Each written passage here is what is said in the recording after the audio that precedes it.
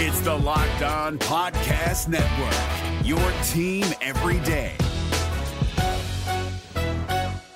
Jackson Gatlin here, host of the Monday edition Locked On NBA podcast. Every Monday, I cover the 3 biggest stories in the NBA with the local experts from Locked On. It's an awesome recap of the weekend of the NBA and a look at what's ahead. Mark your calendars on Monday to join me for Locked On NBA podcast, available on YouTube and wherever you get your podcasts. You are Locked On Thunder, your daily Oklahoma City Thunder podcast. Part of the Locked On Podcast Network, your team every day.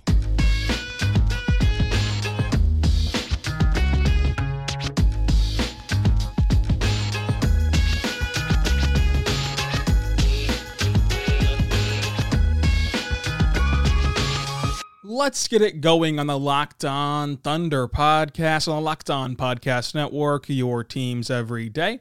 I am your host, Rylan Stiles, and founder of BricktownBuckets.com. You can follow me on Twitter at Rylan_Stiles. That's at RYLAN_STILAS. The show is on Twitter at LOThunderPod. You can email the show, LOThunderPod@gmail.com. Call into the show, 405-362-7128. On this special Saturday episode of Locked On Thunder, we're going to recap the game against the Denver Nuggets, and then we'll be back on Monday to recap the game against the Milwaukee Bucks for the regular Monday through Friday show. This show on the weekends, of course, is a little bit less structured. There's not really a set time frame. We're just going to talk about the game and however long that takes us. So we're going to start with this game as a whole, which the Thunder lose to the Denver Nuggets, and it's now their 3rd straight loss. And once again, they got a huge lead in this game. I mean, they run out of the gates with their heads on fire. They lead by 19 points. They lead the entire way until the end of the 4th quarter, whenever the Denver Nuggets take control and win this game. And this has to be frustrating for the players, and they've tried their best to give the proper, coach speak and player speak of, what really matters is how hard they compete. But even going back to Wednesday's Lakers game, Mark Daigneault said it's getting frustrating to not pull these games out and to see this happen time and time again, where all you have left to do is say you competed and say that you tried. And there is value in that. There's value in trying, there's value in competing. But for these players, I wonder what mentally they're going through when these games happen, where you're blowing 19-point leads and you're right there with these contending teams and you're not able to pull it out.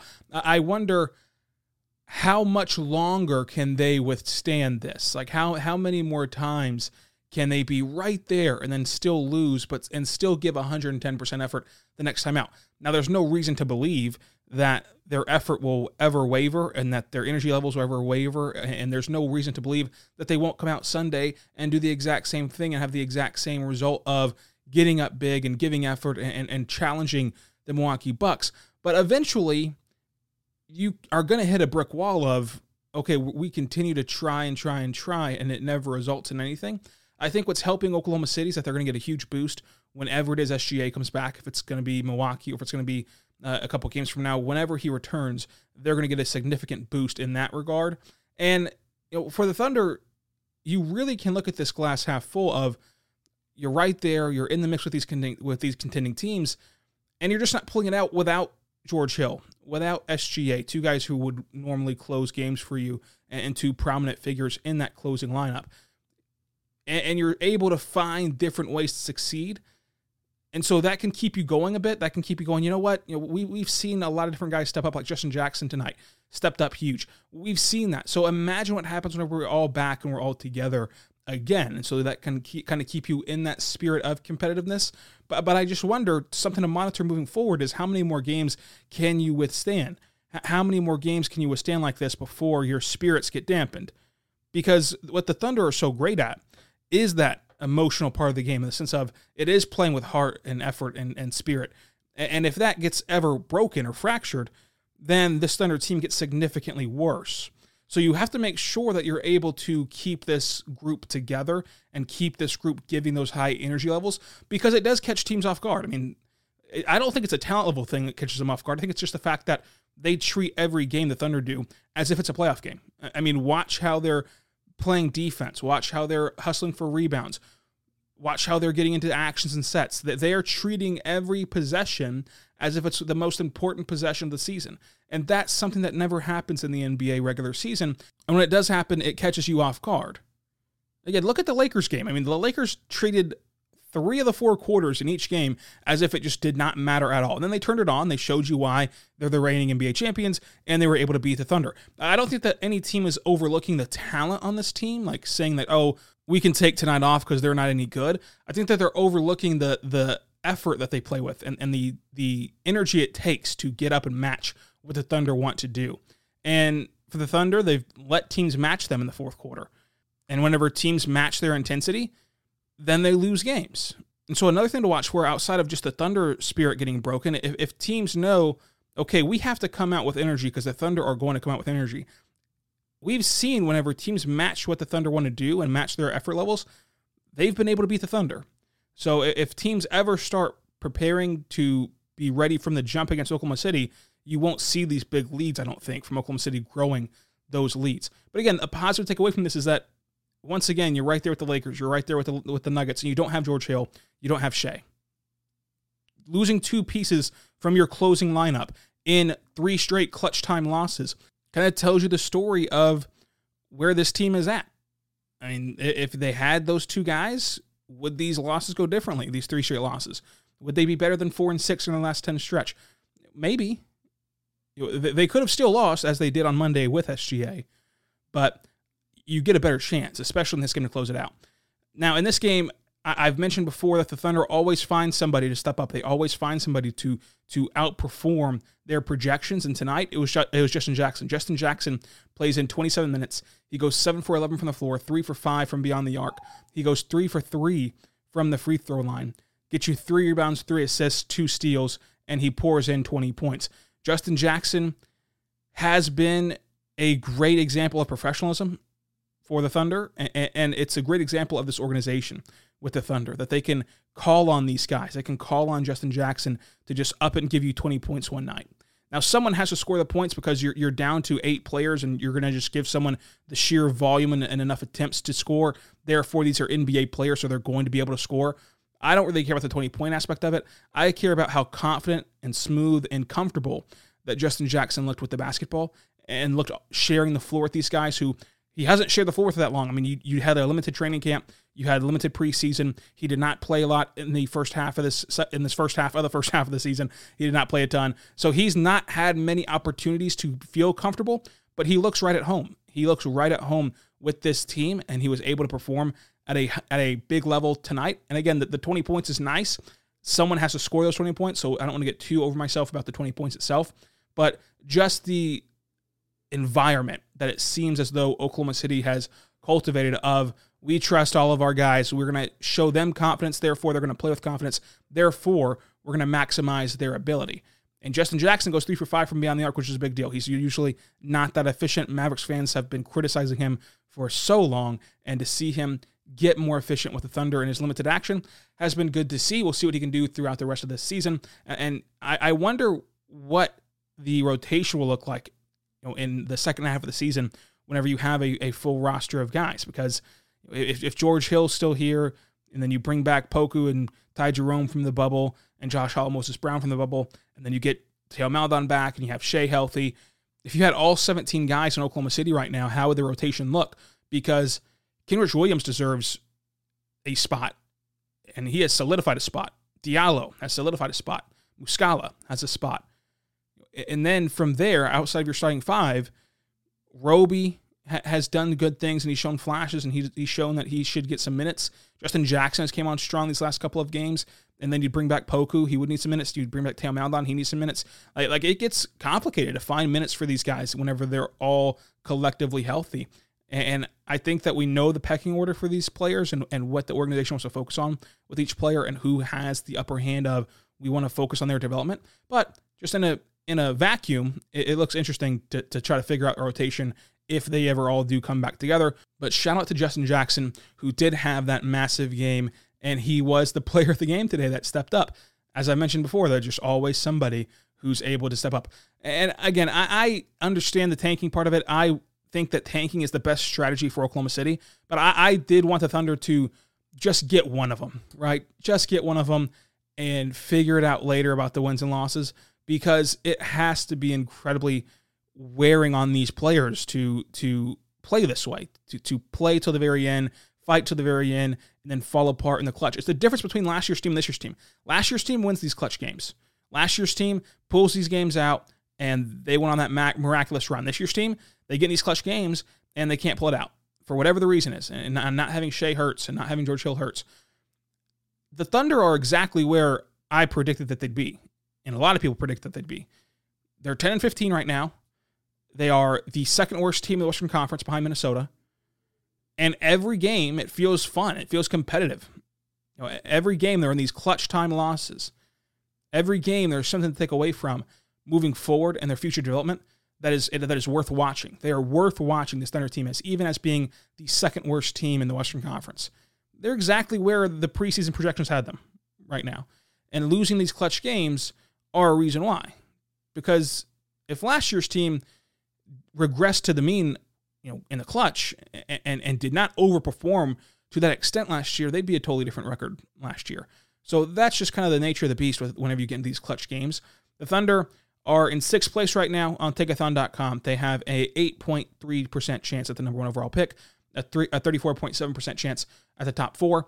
They're only a couple games separating them between number 4 spot with Cleveland and the 3 spot with Denver, or with Detroit, I should say.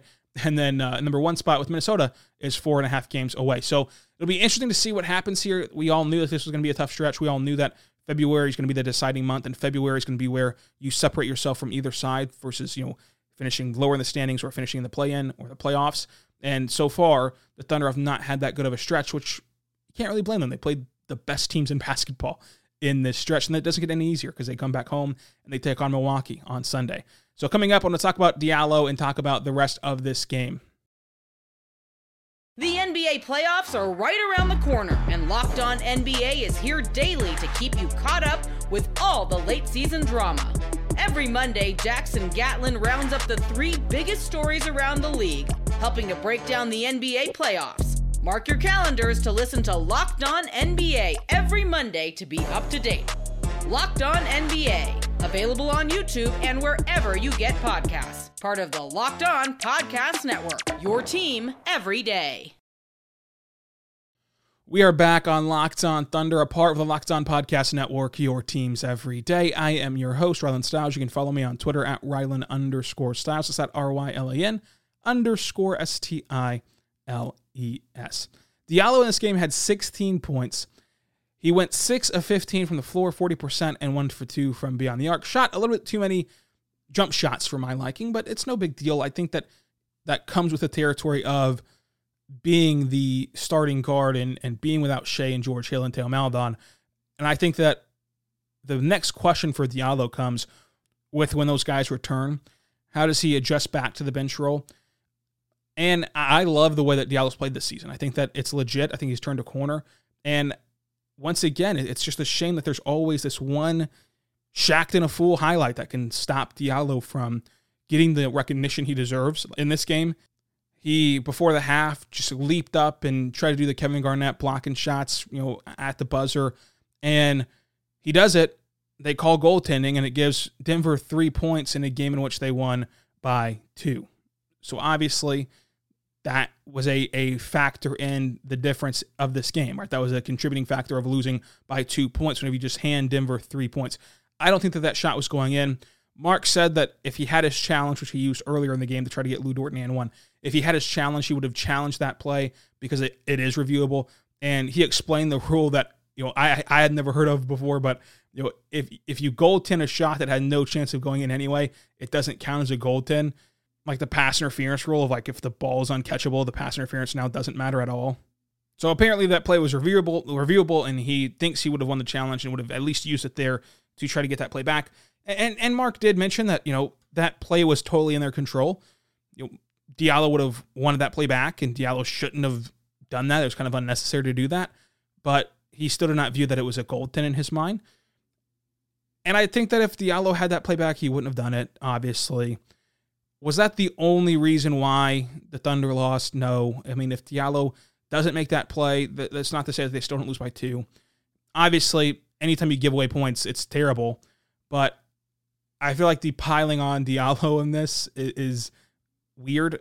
The jokes are funny on Twitter. I mean, the tanking jokes are funny, but Diallo is still playing well, and it just feels like every single time he plays well, and every single time he does something well, like there's a joke behind it, like there's a meme that spurts out of it. At the end of the day, obviously, Diallo should not have done that. Diallo might have just won the Thunder the lottery. I mean, that Diallo play is going to be the difference in this season. I mean, this entire season can be separated by a couple games. I mean, look how close it is right now. The Thunder are a couple games away from being the number 1 overall seed in the Tankathon standings. They're also a couple games away from being a play-in team and going to the postseason. Like, a couple games is a big deal. I know that it's hard to see that whenever you're in the midst of this 72-game marathon, but in reality, each and every game has such significant importance that a win here could have changed and had a ripple effect of the entire thing. And we'll see lottery night where the different seeds go and who jumps up, which spot jumps down, so on and so forth. That Diallo play is going to be the difference. It's going to make a difference in where you finish, because it's going to be such a tightly contested race, no matter what side that the Thunder finish on, good or bad. And I think that it's kind of like going back to the football analogy that we use with the pass interference. It's kind of like the football players who would drop the ball before they reached the end zone because they wanted to celebrate by dropping the ball somehow. It's kind of like that. Like, what's really the point in dropping the ball there? What's really the point in trying to block a shot that probably wouldn't have gone in anyway and goaltending on a shot at the buzzer? Doesn't make a lot of sense, especially considering that Murray got the shot off in time. So, there was literally no reason to block it. I get it if Murray held on to it as the buzzer was sounding and then threw it up there. Then that's a play where you just want to kind of wipe it off and kind of do that whole song and dance there. But Murray got the shot off in time, so I don't know what Diallo was thinking. If Diallo thought that maybe he didn't get the shot off in time, it's a learning experience. You can just leave that alone from now on. If guys want to shoot at the buzzer, if the guys want to shoot at the buzzer or after the buzzer, go ahead and let them if you're not around the play at all. But I don't want to kill Diallo for it at the end of the day. It's not life or death this season, and you're hearing it in the messages that we're getting from the players and from the coaches that they're focused on progression, they're focused on competing, and let the rest happen. Let the rest unfold however it's going to unfold. If it's going to unfold in wins, great. If not, okay. Well, at least we're competing, and at least we're progressing. Diallo does deserve credit, though, for his game of 16 points. He did have the 6 fouls in this contest. He had 3 turnovers, and fouling on defense is something that Diallo has gotten too accustomed to, and he's mentioned it before that he's got to stop the silly fouls to stay on the floor longer. But it happens. He's going to get in foul trouble. He's going to learn from it defensively. 3 steals in this game was also really good, but with those active hands become those fouls a lot of the times. He got the 2 assists as the lead ball handler and 4 rebounds and goes 3 for 4 from the line. I'd like to see him get to the line a little bit more than that, but it will all come out in the wash, and it'll all happen as the season progresses. Dort once again goes 1 for 5 from beyond the arc. I'm still not that concerned about Dort shooting because I don't think that this is who he is. Just as people didn't think that he was a 40% three-point shooter, which he's clearly not. I also don't think he's a 1 for 5 three-point shooter or a 3 for 19 three-point shooter. We talked about this at nauseam on Friday, so you can go back and listen to Stock Watch to hear more about Lu Dort's three-point shooting. But he was contributing in other ways, which was really good for him. Al Horford has just been delightful to watch play basketball since returning from the birth of his child. He's been on fire. I mean, he goes 6 for 15 today. He gets you 4 assists, 5 rebounds, and 16 points. Played some really nice defense, and just the vision he has is incredible at his size, at his position, to have that kind of vision, to have that kind of ability to facilitate an offense. And of course, everyone's just waiting for Shai to return. I just cannot wait to watch Shai play basketball again. He's so fun to watch, but also he elevates this game even more because if you add Shai's playmaking ability, the offense will get even more watchable and even more fun to watch. So I cannot wait for Shai to return. It does not seem too serious with Shai. One quick note on the Oklahoma City Blue before we transition and wrap up this game. Josh Hall did not play, and people have asked about why he didn't play. He's dealing with a day-to-day injury, so he is banged up a bit. He'll play eventually, again, day-to-day, so we won't know exactly who's going to play next, but he is day-to-day. It was not something as if he fell out of the rotation or something. We did not know about the injury until yesterday after the game against the Ignite team, which we'll talk about more on Monday. But Josh Hall is hurt. He's day-to-day. We'll see whenever he can make his season debut with the G League team, the Oklahoma City Blue, in the G League bubble. Now, I want to wrap up this show by talking about Kenny Hustle, handing out the MVP, and handing out the money ball of the game. Coming up. The NBA playoffs are right around the corner, and Locked On NBA is here daily to keep you caught up with all the late season drama. Every Monday, Jackson Gatlin rounds up the 3 biggest stories around the league, helping to break down the NBA playoffs. Mark your calendars to listen to Locked On NBA every Monday to be up to date.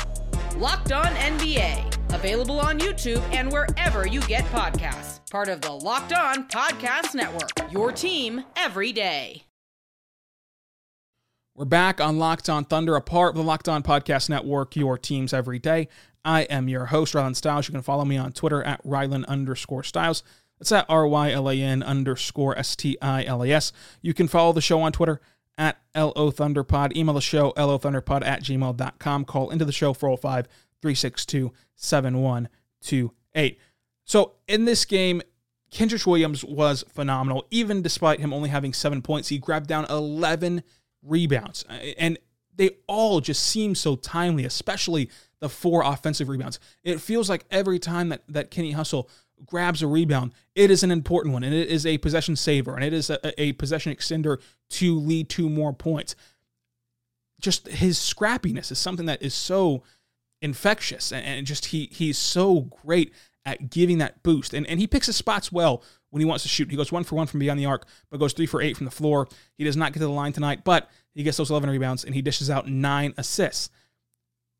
I would have never thought we'd have a 9-assist game from Kenny Hustle, taking it all the way back to the preseason.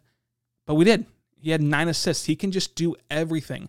And Justin Jackson, after the game, said, to a reporter who talked about Kenny Hustle and talked about him as a defending player. And Justin Jackson said, you can label him a defensive player. You can label him whatever you want to label him. He's a great basketball player. He's just a great overall basketball player. He doesn't need a label. And I think that there is no label for Kenny Hustle. I mean, just high energy guy does not properly put into context how good he's been this season. But he's also not like this offensive guy. He's also not like it's just hard to pin down what Kenny Hustle is. He's an enigma. He's just this awesome basketball player that's just been giving you so much energy-giving plays. And that's part of the reason why this team has been able to extend these big leads and grow these big leads. Because when you see a player, one of your teammates like Kenny Hustle, if he's your teammate and you're seeing him diving for loose balls, you're seeing him getting these rebounds, you're seeing him fight for the glass and adapting to any role possible, making 9 assist plays, you're seeing him play really good defense. It gives you a ton of energy as his teammate, and that really helps the entire team as a whole. So it does not see, there's no label for him really. A really good defensive player, though, I don't think is a bad thing, as he is a really good defender. Just the 7 points in the point column, but again, he makes an impact in other ways. So now it's time for the MVP of the game. MVP right now. You the real MVP. So the MVP of this game, it's tough. The Thunder did a good job of distributing the scoring, and then they did a good job of battling. I think it's Justin Jackson. Justin Jackson comes in here and he rights the wrongs of all the knocks on Jackson. Coming into the year, he's inefficient. He's supposed to be this floor spacer that can't space the floor. He did all that. And he played under control. We've seen him in Oklahoma City play out of control at times. It was not the case really yesterday. He shoots it efficiently from both the floor and beyond the arc, goes 3 for 3 from the line, and then does grab even a couple rebounds and gets a couple assists. And he also is not a liability defensively, which is a big deal moving forward, because there was a time in which Justin Jackson was not a good defender at the NBA level, but he's gotten better at that this season, and it showed again against Denver. So that'll wrap up this episode of Locked On Thunder. Subscribe wherever you get your podcast from. It's a daily podcast about the Oklahoma City Thunder. Follow me on Twitter at Rylan_Stiles, and we're going to be back on Monday to recap the game against the Milwaukee Bucks. Be good, and be good to one another.